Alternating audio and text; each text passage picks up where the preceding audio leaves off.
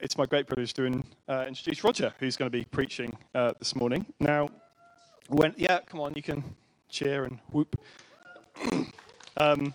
Whenever Olive is leading and she gets to introduce her husband, she always says, Roger's using 2 tables today, so this is going to be quite intellectual.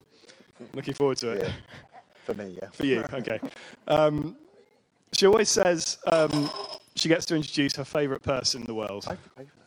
Yeah, I know. That's why I'm about to say this. Roger, you are one of our favourite people in the world. Cool. And I know very few people who are just so authentic, so full of God, so cheeky, but whose life just lives, the joy and the fun and the passion of God. And I'm looking forward to hearing what you've got to say today. Let's just pray for you. Father, thank you for Roger. Thank you that he's part of our lives. And as he speaks today, Lord, just give him clarity of thought. Thank you, Lord, that he's diligent in preparation, but thank you as well that he's sensitive to your spirit, and that it's that spirit which will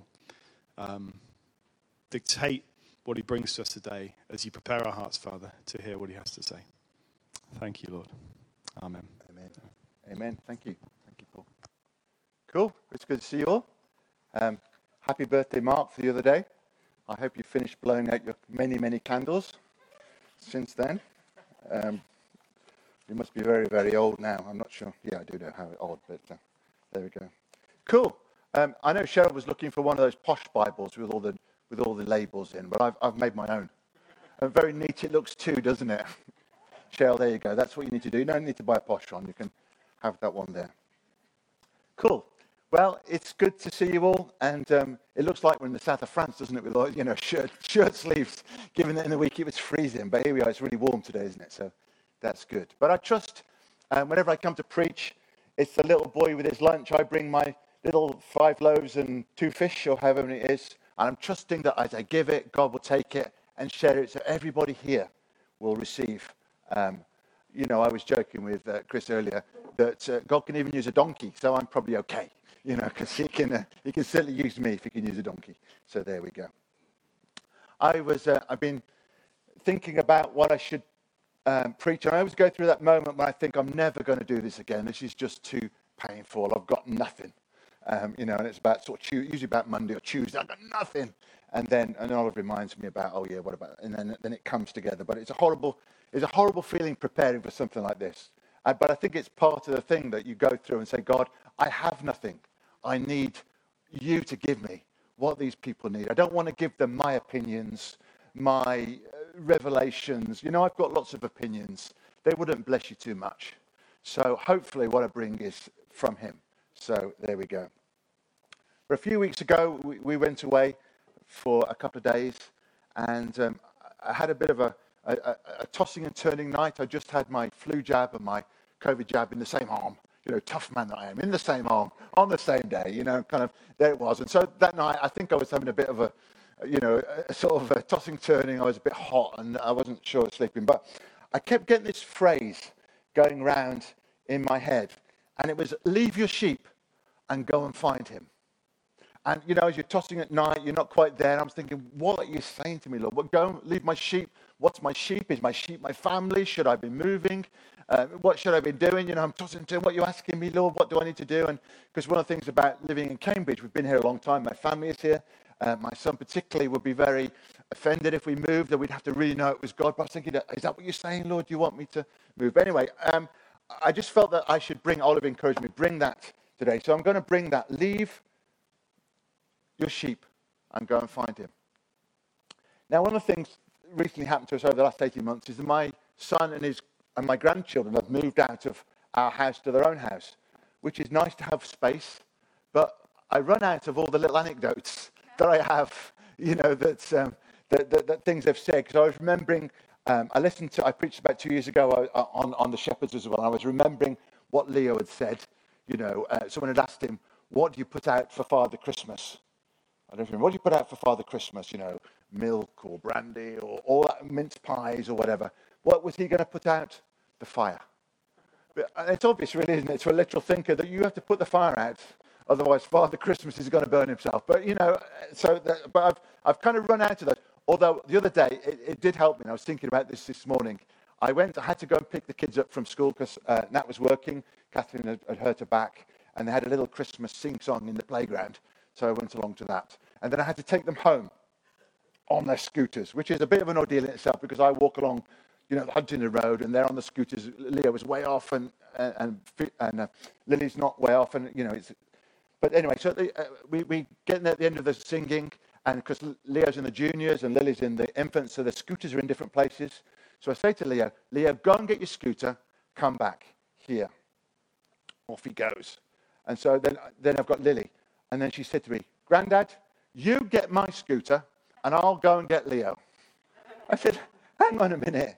You go and get your scooter, and because I've told Leo to come, but he's going to come back, which he did. So this morning, I'm going to focus on getting my scooter. I'm going to share what I've got, and it's up to God what you guys get and what you do with it, okay? I'm not going to try and make you do anything.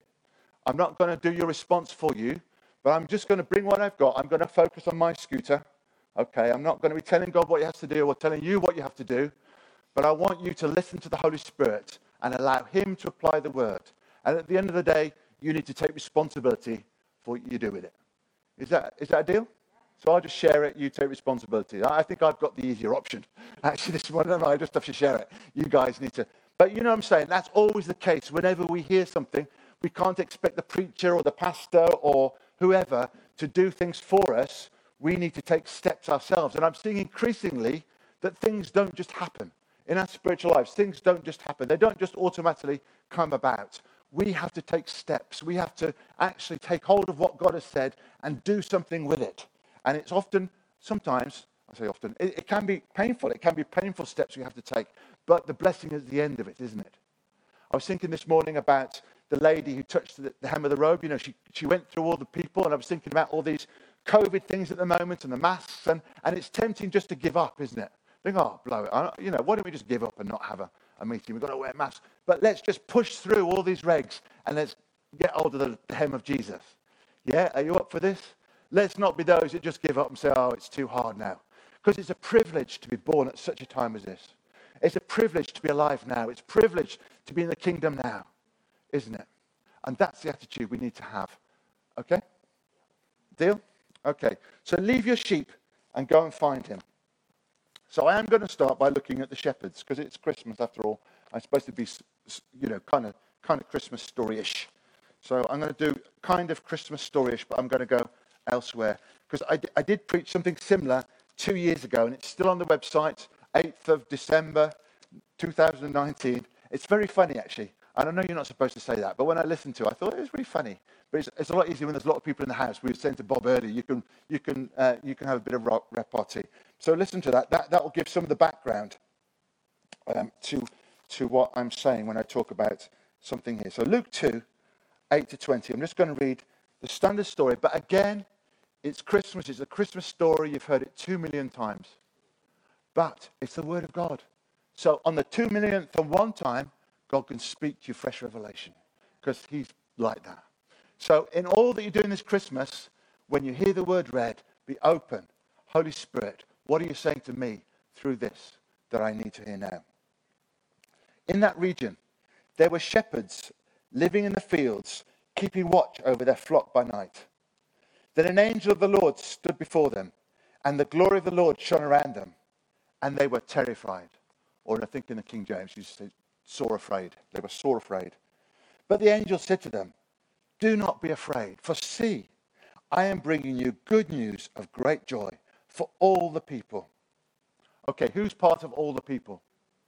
Yeah, we all are. So this is good news for all of us now, not just the shepherds. To you is born this day in the city of David a Saviour, who is the Messiah, the Lord. This will be a sign for you. You will find a child wrapped in bands of cloth and lying in a manger. And suddenly there was with the angel a multitude of the heavenly hosts, praising God and saying, glory to God. Or I should say singing, really, shouldn't it? Sorry, was that a bit painful? Glory to God in the highest heaven, and on earth peace among those whom he favours. That was a nice song this morning, wasn't it? I'd not heard that before, that song about glory. That was good, wasn't it? When the angels had left them and gone into heaven, the shepherds said to one another, let us go now to Bethlehem and see this thing that has taken place, which the Lord has made known to us. So they went with haste, and you know the story. And the things that just struck me as I read through it that time when I was preparing. A Saviour who is a Messiah, the Lord. And it says, this will be a sign for you. It's a sign. It's not just, this is how you know when you've got there, but this is a sign. You'll find a babe wrapped in swaddling clothes. And if you remember, I talked about this thing, the Migdal, I forgot how you say it, Migdal Eder, which is the place where the sacrificial lambs were kept. And if you want to know more about it, I preached it last time. Peter's written a book all about it. So, you can find out more. But it's the sheep they were looking after weren't their own sheep. They were probably the sacrificial lambs for the temple, for the Passover. They were kind of to be pure and holy. They were wrapped in swaddling clothes and put in a manger. Like the Lamb of the world. He was wrapped in swaddling clothes and put in a manger in the Migdal Eder. So that's possibly true. It's more than likely true, but it's not. I can't say it's. These lambs were birthed for one thing. These lambs that were put in that place were birthed for the Passover. You remember they were celebrating blood on the lentils, salvation, people being safe from the destroying angel that came, and that's what they were celebrating. So the same for us. The sacrificial lamb, Jesus, his blood on the cross saved us from death, because that's what we deserved. We deserve death. We deserve punishment. We deserve, all of us, even the nice ones. I know you can understand that I would deserve it, but even the nice people, that's what they deserve, because we needed a Saviour and we needed his blood. And so that was good. So then I was reminded about Jesus, the Lamb of God. And the man that said that a few times, Jesus, the Lamb of God. Who was the guy that said that? Behold, the Lamb of God. John the Baptist. So I'm going to John the Baptist. In John 1:29. It says that this is John the Baptist. I'll look a bit at his birth in a moment. 1:29. Here is the Lamb of God who takes away the sin of the world. Who takes away the sin of the world. My sin, your sin, everybody's sin. We're so glib with it, aren't we? But it's incredible that he took away all the things that were in my way of being, of relationship with God. And my nature that made me do what was wrong, is gone. It's died on the cross with him. Fantastic, isn't it? The Lamb of God. So that's why I say, here's the Lamb of God who takes away the sin of the world. And I want to read verse 30 to 34. Sorry, I haven't even stopped this yet. That's better. He said, this is he of whom I said, after me comes a man who ranks ahead of me, because he was before me. I myself did not know him, but I came baptizing with water for this reason, that he might be revealed to Israel. And John testified, I saw the Spirit descending from heaven like a dove, and it remained on him. I myself did not know him, but the one who sent me to baptize with water said to me, he on whom you see the Spirit descend and remain is the one who baptizes with the Holy Spirit. And I myself have seen and have testified that this is the Son of God. So I'm preaching about leave your sheep and go and find him. Leave your sheep and go and find him. The Lamb of God. That's what John the Baptist said. Behold, the Lamb of God. Saying to us, behold, don't just look, but gaze on the Lamb of God. That's what we're called to do. But it goes on, because this is why I was thinking of John the Baptist. It said in the next verse, 35, that John was standing with two of his disciples.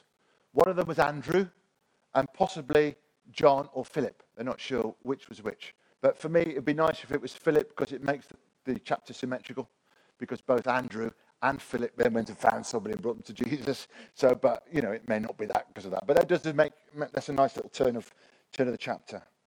And it says, when John the Baptist saw him going by, he said to his disciples, behold, the Lamb of God. And what did they do? They left John and went to follow Jesus.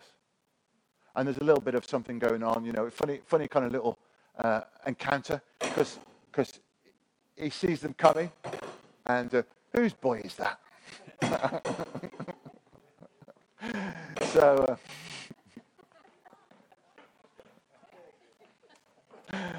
very good. I was about 5 minutes too early. Cool. So there's a funny little thing, isn't it, where Jesus says, hi guys, what do you want? And they say, we want to see where you're staying. And anyway, they go and they spend, and they become disciples of Jesus. Leave your sheep and find him.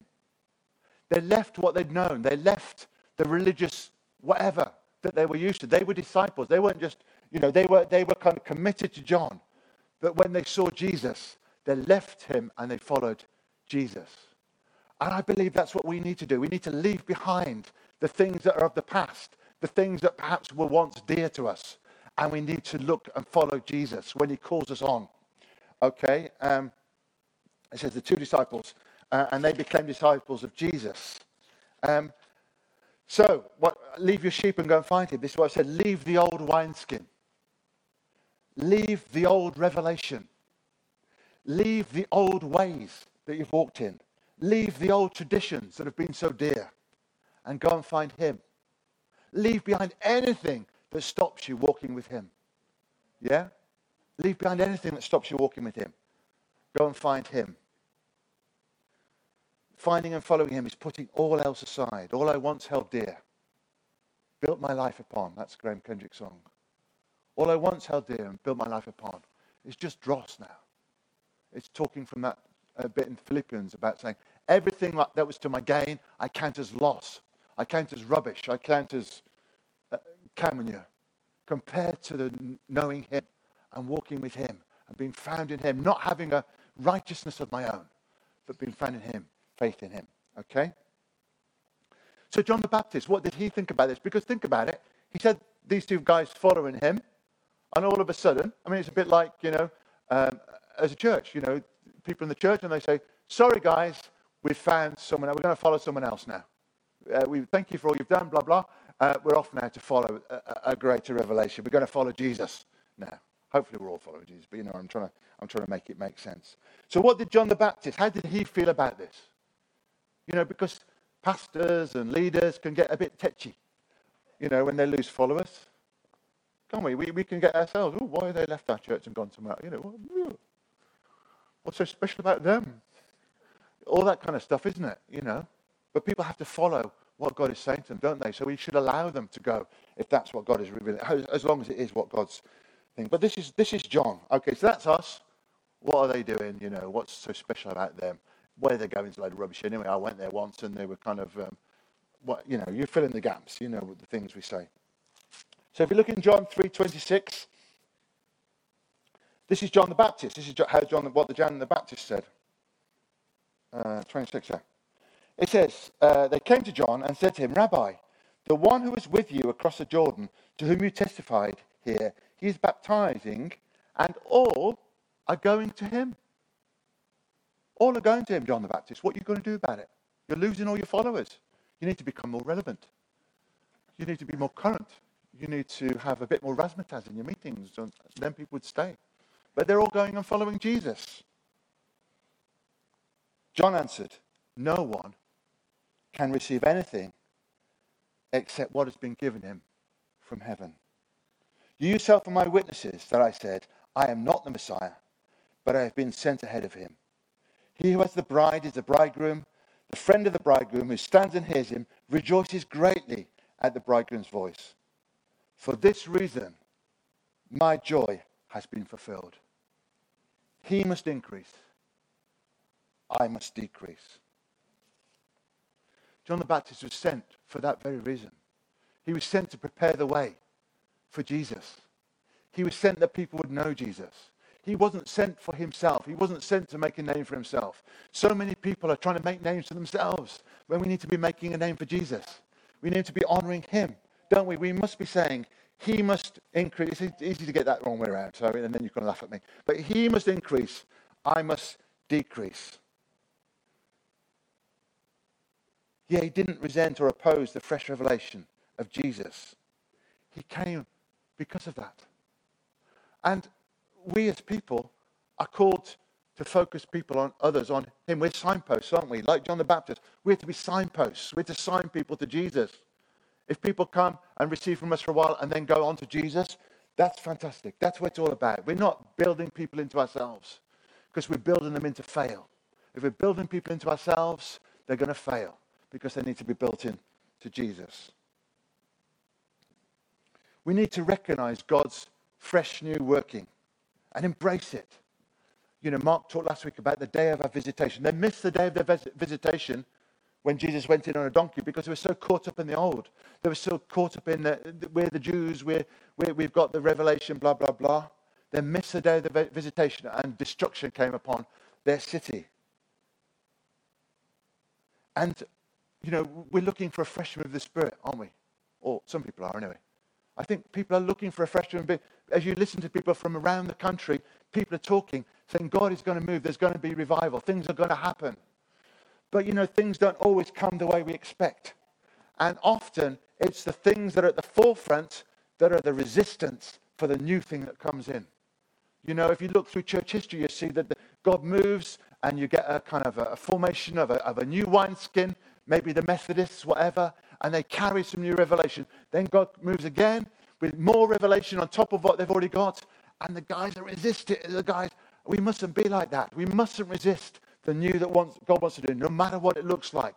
It might come in a different kind of way that we don't like. It's too bad. We have to start liking it. We need to be open to the moving of the Spirit. We need to be aware of what Jesus is going to do and be open to his moving. I'm saying leave your sheep, leave the old, leave the conventional, the traditional, the safe, the distractions, the sin, and go and find him. Yeah? Father, help us. Help us. Help us to leave behind what we need to so that we can go and find you. Because you are all that we need, Lord. Give us revelation, I pray. And what struck me when I was preparing, you know, please, if you think I'm preaching, let's put Christ back into Christmas, I'm not. Yeah? Stuff that. That's rubbish. We need to put Christ as our Christmas. And then see what of Christmas is left. See what I mean? Christmas might be gone. But if we've got Jesus, so much better. I know you think I'm kind of a Christmas humbug. I used to love it. But I've been on the street working. I've been in retail. I've seen it's horrible. It's horrible. All the commercialism and stuff. And that's what's put me off. But, you know, Christmas can be such a godless time. You know, it's talking about Jesus. And we just live godless lives. You know, feasting and drinking. And we need to find Jesus, don't we? And then do what he's saying. And see if any of our traditions and stuff can survive. But at the end of the day, we need Jesus. Things are changing, aren't they? Things are changing. We can see that. You know, here we are coming to Christmas, got to wear masks. We've been in lockdown. Are we going to be in blah, blah, blah. Things are changing. The world is not the same. And we have got to go to the rock that doesn't roll, to coin a phrase. Okay. I would like to speak now. I am moving on. Seems to have turned over 2 pages. Never mind. Okay, here we go. So John the Baptist. He was born to... I'll do a little quiz for you now. John the Baptist, what were his parents called? Elizabeth and Zechariah. And what was the case? What kind of place were they in, Elizabeth and Zechariah? Were they in the first flush of youth, or... No? They were about as old as Bob. Very young then. Yeah, and basically Elizabeth was barren. Yeah, and I want to just talk a little bit about barrenness for a while, and you know, I don't want to offend people or kind of upset people, because you know it is difficult when people can't have children, and I understand that, and I pray that if people are looking to have children and are not succeeding, that God would bless the fruit of their womb right now, and that you would open the womb for them in Jesus' name, Lord, that you would be a comfort to them at this time. Okay, but I do want to talk about barrenness, okay, because Elizabeth was barren. But if you look in the Bible, there's some very significant people that came from barren mothers. And I wonder if we can name some or all. Okay? You're only allowed to do one each. Otherwise, Chris will get them all. Samuel the prophet is one. That was going to be yours. Okay. Who else? Some famous people. But who else came from barren mothers? Isaac, yeah. Who else? Obviously, John the Baptist. There's two more. Sorry?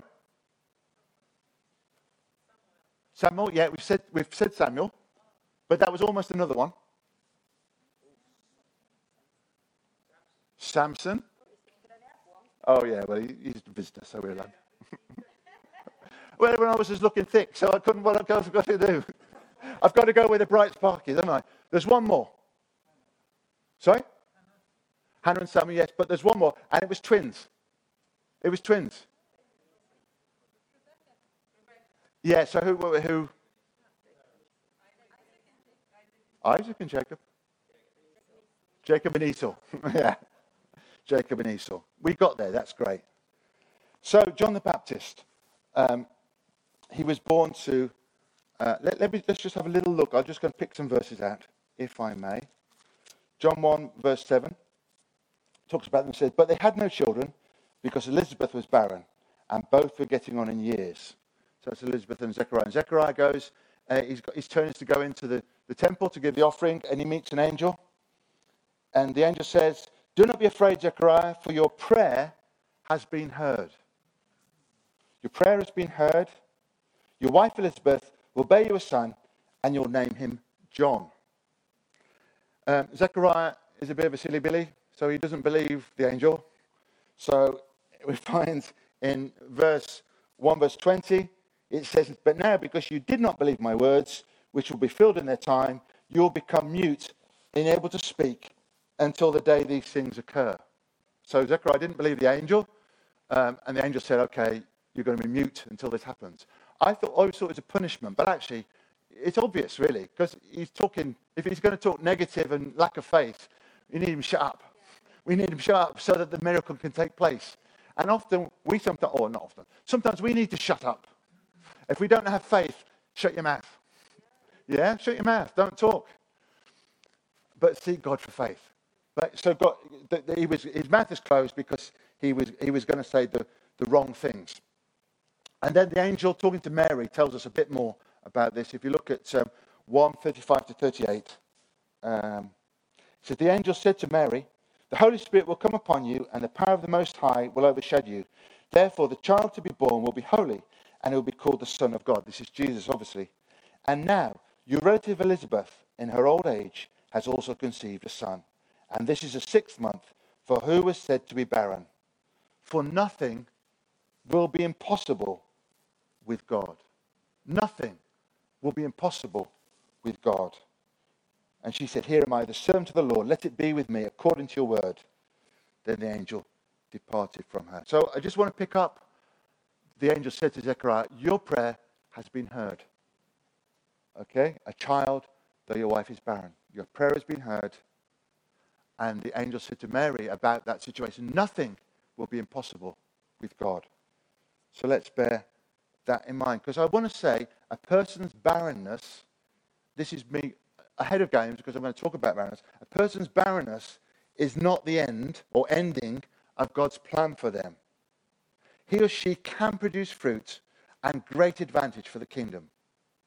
Because the people we've talked have all been very significant. Haven't they? All those people we named have been significant. They've been key times in the purposes of God.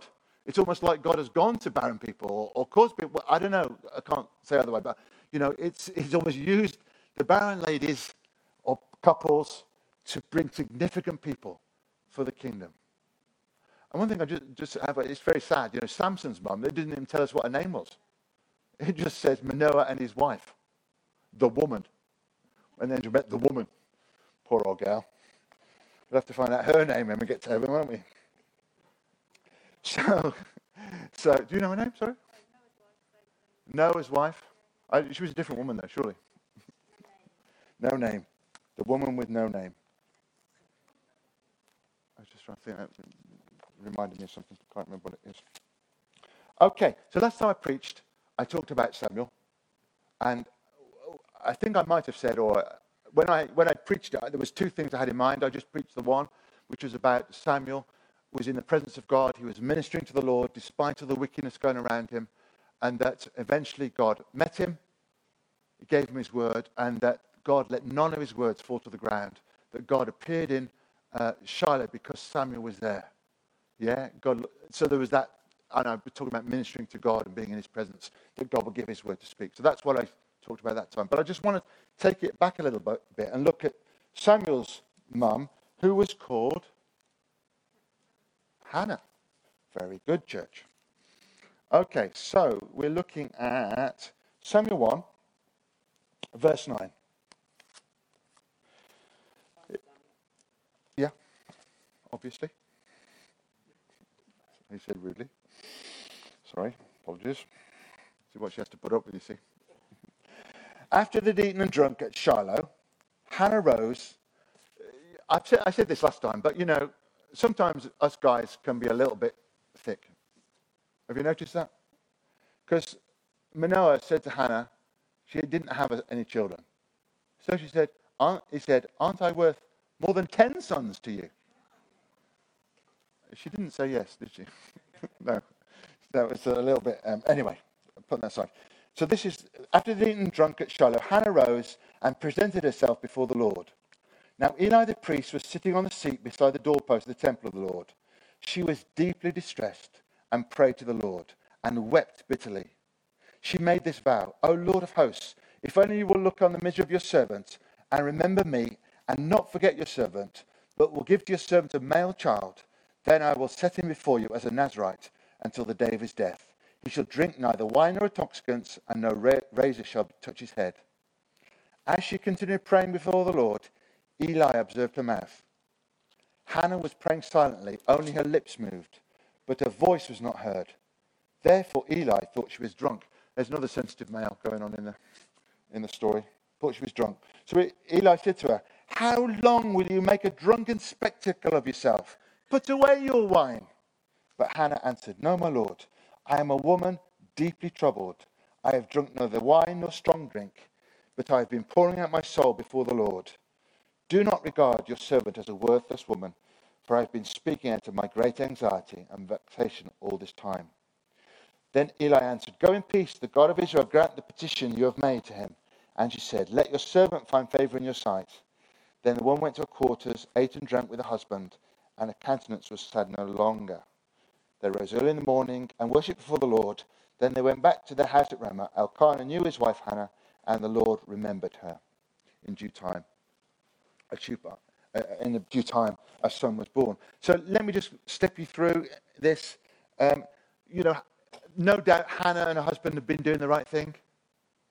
They fished all night but caught nothing. You know, that's the thing that the disciples did. It's not like they haven't been doing what they're supposed to have been doing, but nothing. They've been doing the right things, nothing. But in this thing here, in 9, she presented herself to the Lord.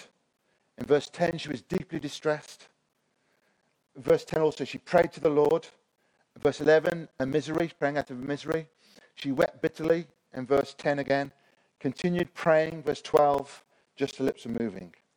The priest thought she was drunk, but she said, I'm a woman deeply troubled. Verse 15, pouring out my soul before the Lord, speaking out of my great anxiety and vexation.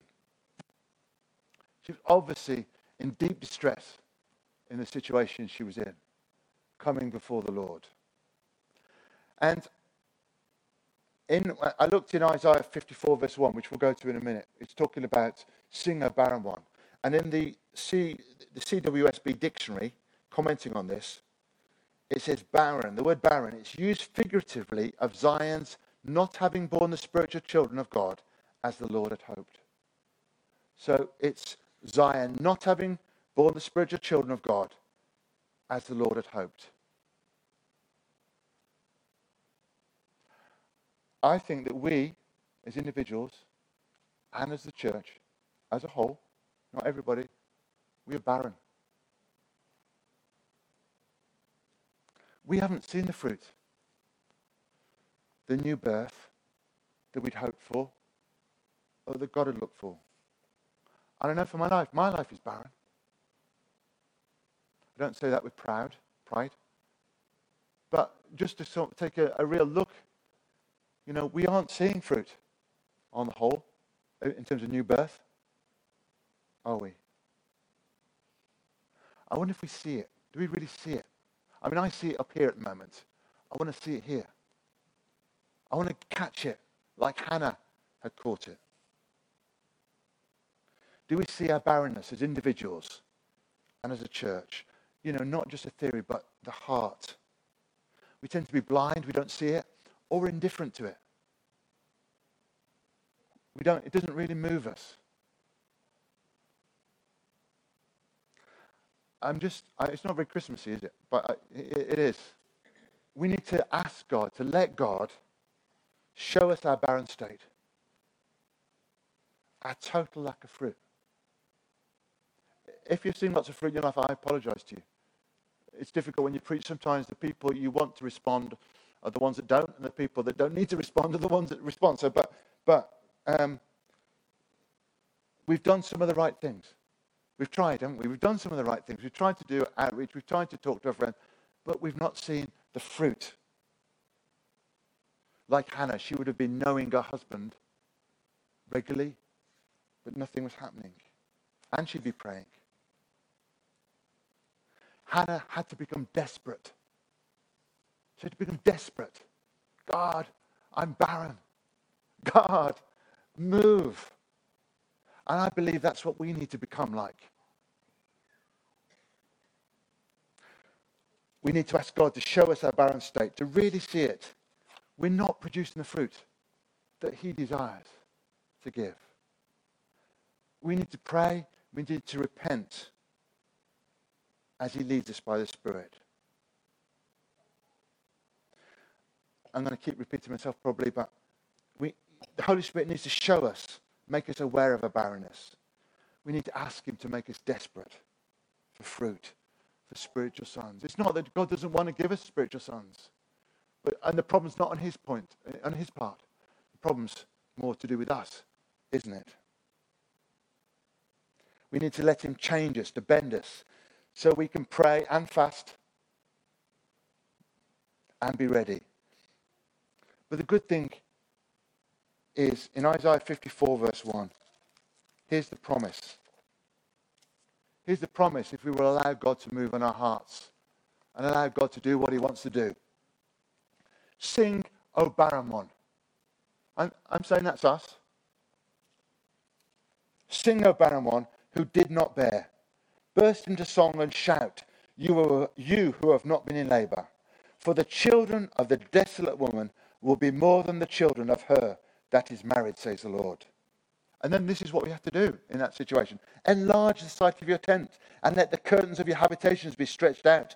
Do not hold back. Lengthen your cords and strengthen your stakes, for you will spread out to the right and to the left, and your descendants will possess the nations and will settle the desolate towns. Let's believe what he's saying, that we can sing as a barren one, we can let him move, and he will change our situation. He will give us fruit, much fruit. As you've seen, the angel said, nothing will be impossible with God. And Mary said, here am I, the servant of the Lord. That's what we need to do, present ourselves. Here am I, your servant, Lord. Here am I, an instrument of righteousness. Here am I, a slave of righteousness. God, do in my heart what you need to do so that I can see much spiritual fruit at this time in this land. Break my heart for the lost, for the state of my barren life, the barren church. Motivate me to pray and to fast and to seek you. It struck me, I could pray at the end and I could pray for you all and la-di-da, it's done. But it's not. It's not about me praying for you. It's about each one of us, as I said at the beginning, taking responsibility for the state of our lives. And to make it our business to pray consistently, persistently, to fast if necessary, to be moved and troubled by God until we see the answer. We need to ask, how can I change my life to make time and space to seek him, to pray and fast, to seek the reviver, not just revival. That was an interesting thing in the week that I heard from this lady who'd been through 2 revivals, one at Pensacola, one at the Bay of the Holy Spirit. She said, seek the reviver, not revival. Seek the reviver. Yeah, okay, we pray for revival, but we're looking for him. It's him we want. It's him we want. We don't just want a revival of religion. We want him. We want more of him. And what I've said, this is not to condemn you. I don't think we should be condemned. But this is to say, we need to see it first, because when we see it and really feel it, we can change. Because that's what's needed. That's what we can't go on as we have been, because we're not getting anywhere. Church is not, but the church is dissipating. The land's getting worse. We're going into greater darkness. Not that God doesn't want to move, he does. But we're not making a difference at the moment. And it's not just, we need to do more. Come on, get my wheels really, all we do when we do more with our wheels spinning is get lots of mud all over the place, don't we? If you've seen wheels spin in a car and lots of mud coming about. It's time to face up to our barrenness and to repent and to seek him to change us, to seek his power to change us. Because only by the Spirit that we can change. I don't know if you've been, I'm 61 now. I've been trying to change myself for years. It's not very easy. Impossible, in fact. But the Holy Spirit can change us. And he wants to change us and make us these people. He wants us to be fruitful. In John 15 it said that we were to bear fruit, and more fruit. I can't remember the exact things. It's something like that, isn't it? Because the barrenness is not the end. It's not the final state. If we do something about it. If we face it and take responsibility and repent and seek him, it is a new beginning. A beginning of more and more fruit. I've said that already. But as I said at the beginning, it doesn't happen automatically. We need to take hold of these things and take them before God. Pray. Fast. I hate fasting. But it's not, I did a bit of fasting in the week, and, not to blow my own trumpet, it was hard work. And then I've been listening to these revival podcasts by Steve Uppal. Man, they are challenging. The things that he gets people in from different revival settings and talks to them. And, I get so inspired. I've ready to move to the Midlands and to join his church and because it's just so inspiring, partly because it's from where I come from, my territory, seeing God move there. But it's so inspiring. He had, what's that guy, the fasting guy? Lou Engle. Listen to Lou Engle. So I'm in the middle of this little fast, been doing it, and Lou Engle's on there. Lou Engle said, I read this book when I was a young man, so I just fasted for 18 days. I think, that's a bit more difficult. I was thinking, how on earth do you do that even? And it is by the grace of God. But, the reason I'm fasting was because we've had a busy week with the Revival Hub, and one of my friends, Charles, said at the beginning, let's fast. Prayer and fasting is good. So I've done it, and I've seen, it's so necessary. It's so necessary to, not just to kind of twist God's arm. The more I fast, the more I've got God's arm up his back. Oh, okay, Roger, I'll do it. But it changes me. Because I don't know about you, but I'm realizing again recently, and I'm not going to necessarily preach this because I'm not sure I've quite got it, but I am a spiritual man. Yeah? Christ in me, in my spirit, perfect. But I need to get my body and my soul in line with what's going on in my spirit. And fasting is part of that. It brings my body under. My body wants to do all kinds of things. It does. So I need to get it. My spirit needs to say to it, body, get under. You will do the will of God. Soul, get under. You will do the will of God. We need to start taking authority of ourselves, and fasting helps that. Helps us change. So coming to a time feasting, enjoy your feasting, but let's be looking to how we can fast and live a fasted life. Kenneth Hagin talks about a fasted lifestyle of always leaving the table a little bit hungry. I mean, that's a kind of a bizarre notion for me. My father-in-law used to say, offered any more food, said, I don't need it. I think, and? Just eat it. That's my kind of, sorry. I know most of you aren't like that. Most of you are disciplined, but So let's ask God to change us, to show us how barren we are, and to show us how to change and to seek him, that he can make us more fruitful. But I was praying the other day, I was praying, Lord, give me a spiritual son. And then I remembered, I have a son. Okay? So I'm going to be a bit more encouraging now. Okay? I have a son. I have two daughters. And so I was thinking, yeah, God, my son, well, I'm one of my daughters, is not walking with you at the moment. So I want them back. But I found this really encouraging verse or bit in the Bible I want to just share with you. I've shared it with one or two people. It's in Jeremiah 31. Been interesting again recently. People talk about Jeremiah as the weeping prophet or the moaning prophet or something. I read Isaiah, I kind of was fine. I read Jeremiah. It's fantastic. Really is good. And chapter 31, there's so much in there. It's fantastic, all about the covenant and stuff. And this is almost a Christmas message. We're getting back into the Christmas thing. But if you look at 16, and this was talking to me into my sense of I have a son, I want to see him back. Okay, back with God. It says, thus says the Lord, keep your voice from weeping and your eyes from tears, for there is a reward for your work, says the Lord. They shall come back from the land of the enemy. There is hope for your future, says the Lord. Your children shall come back to their own country.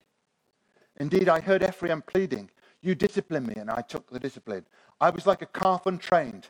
Bring me back, let me come back, for you are the Lord my God. For after I turned away, I repented, and after I was discovered, I struck my thigh. I was ashamed and I was dismayed, because I bore the disgrace of my youth. Is Ephraim my dear son? Is he the child I delight in? As often as I speak against him, I shall remember him. Therefore, I am deeply moved for him.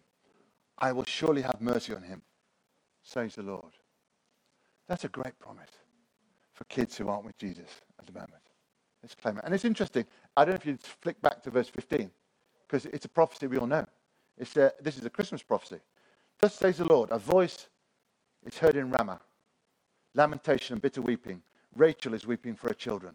She refuses to be comforted. You know, they use that for when Herod kills the babies, doesn't they? And they do it in the 9 lessons of carols. But it's so good that God's saying, keep your voice from weeping. It's a promise, an encouragement that we need to stand on for our natural children. They shall come back from the land of the enemy. Obviously, we need to pray. Obviously, we need to fast, do whatever, but the promise is there. And often a promise is there so that we can take it to God and say, people talk about reminding God. I think he doesn't need reminding in the sense. We need reminding. We need to remember it and stand on it, don't we? But it comes as promises. It's, and in there it says, they're saying, bring me back. Let me come back, for you are the Lord my God. So let's be encouraged about our natural children, because I know quite a few of us have got kids that are away. We believe in that they were brought up in the way they should go. They will come back to it. But that's encouraging, isn't it? So, conclusion. I'll just tell you that. Actually, Jackie's going to send the kids in at 5:30, so I have to be careful. It's time to seek the Lord. It's time to leave our sheep. Whatever he reveals them to be, the hindrances, the distractions, leave them behind and go and find him. To behold the Lamb. Go and find. Leave your sheep. Go and find. They'll be different for each one. That's why I'm saying I can only look after my scooter. You have to find out what your part is. What are the things that are distracting you? What are the things that are preventing you finding him? You can't leave your family behind. In a sense, you've still got to look after your kids. I'm sorry. You can't kind of throw them out. Sorry. I can't look after you anymore. I'm seeking the Lord. No, that's not quite what it means, is it? But they don't have to be a distraction. We can bring up children in a way that they're not a distraction, that don't prevent us from really seeking God. Whatever it is for you, leave it behind. Put it away.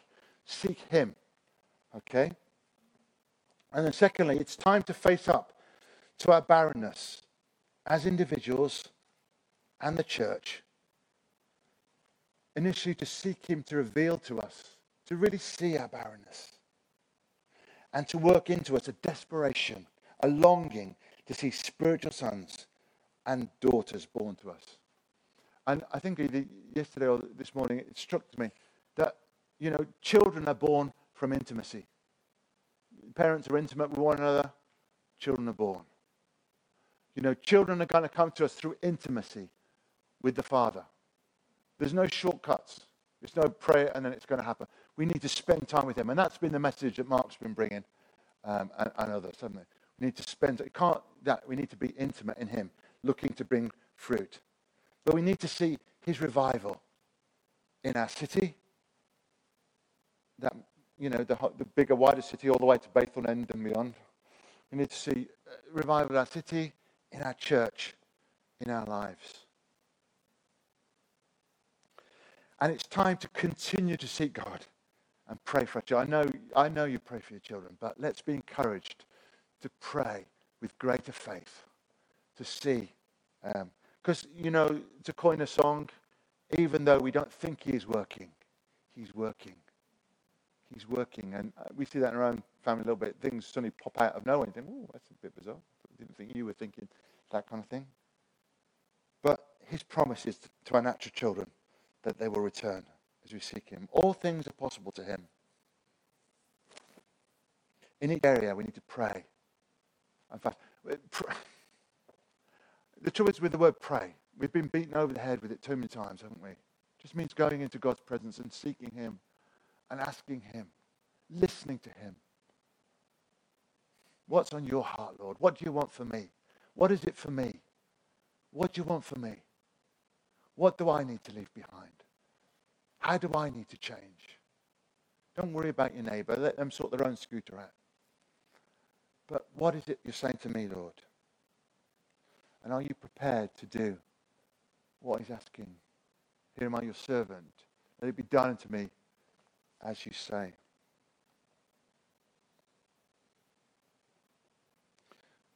And what I'd recommend is that if you're wanting to move on in any or all of these areas, find people of like mind, like heart, to pray with, to stand together, to fast together. One of the things about fasting is I much prefer fasting with other people. Doing it on your own is quite hard, but knowing that someone else is also suffering is a bit easier. So that's light-hearted. But knowing someone else is doing it together is always easier. Find people of like heart. Come and pray with us in a prayer meeting. We could do with some fresh life. We get tired of our own voices sometimes. We need some fresh life in there. We've got one tomorrow evening at Queen Elizabeth at 7:45. Just there to come into God's presence, to seek him and let him move on our hearts. I don't mean prayer in the old sense of just coming in and rabbiting onto God for an hour and then going away again. We need to come and listen, saying, what are you saying, Lord? Catching the heart of the Spirit. That's prayer. It's praying back to him what he's saying, really, isn't it? Not coming up with our own little notions of give me a motorbike and all that kind of stuff.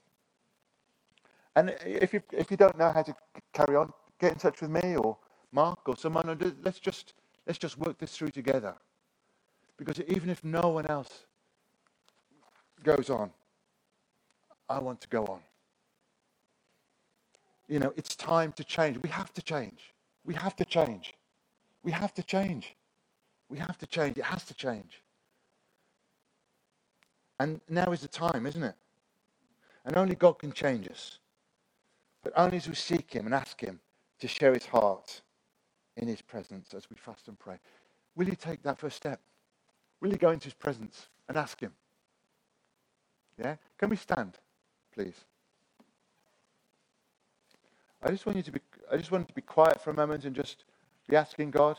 This isn't the fullness of your praying on this, but just the beginning, asking God to give you an initial thing.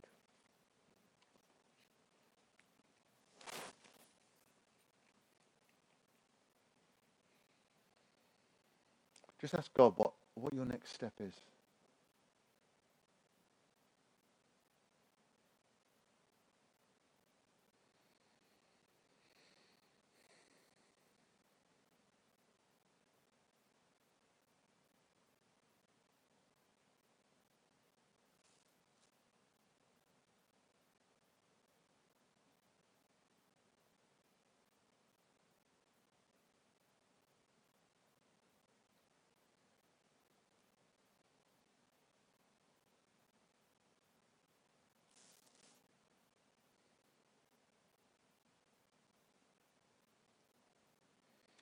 Father, I pray that you would take my words and apply them to people's lives, that they would hear what you're saying.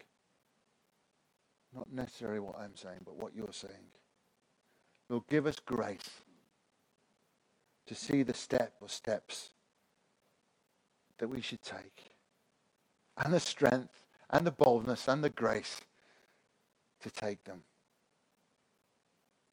to walk in the things you have for us, because you want us to be fruitful. You want us to have many spiritual sons, and you want our natural sons and daughters to come back to you. And that's what we want, Lord. So, Lord, do in us and help us to respond to enable that to happen, Lord.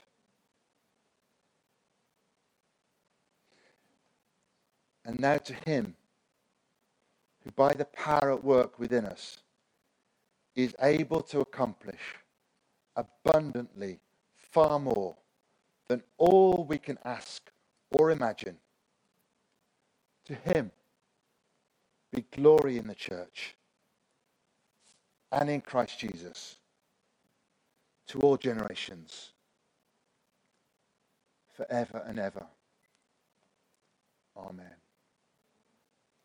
May the grace of God and the fellowship of the Holy Spirit and the love of God be with you all. Didn't quite say that right, but you know what I mean. Grace of God and the love of, I'm not going to say it, it'll get even worse, but you know what I mean. Lord, I pray your grace and your love and your fellowship with the Godhead will be ours. In Jesus' name. Amen. So be blessed, Faith Life. Enjoy your week. Thank you for coming. I think we've had a good time together in the house. Can't beat it. Can't beat it. And if you just help us clear up, that would be helpful as well. So bless you. Have a good week. And see you on Monday, those who can come. Amen.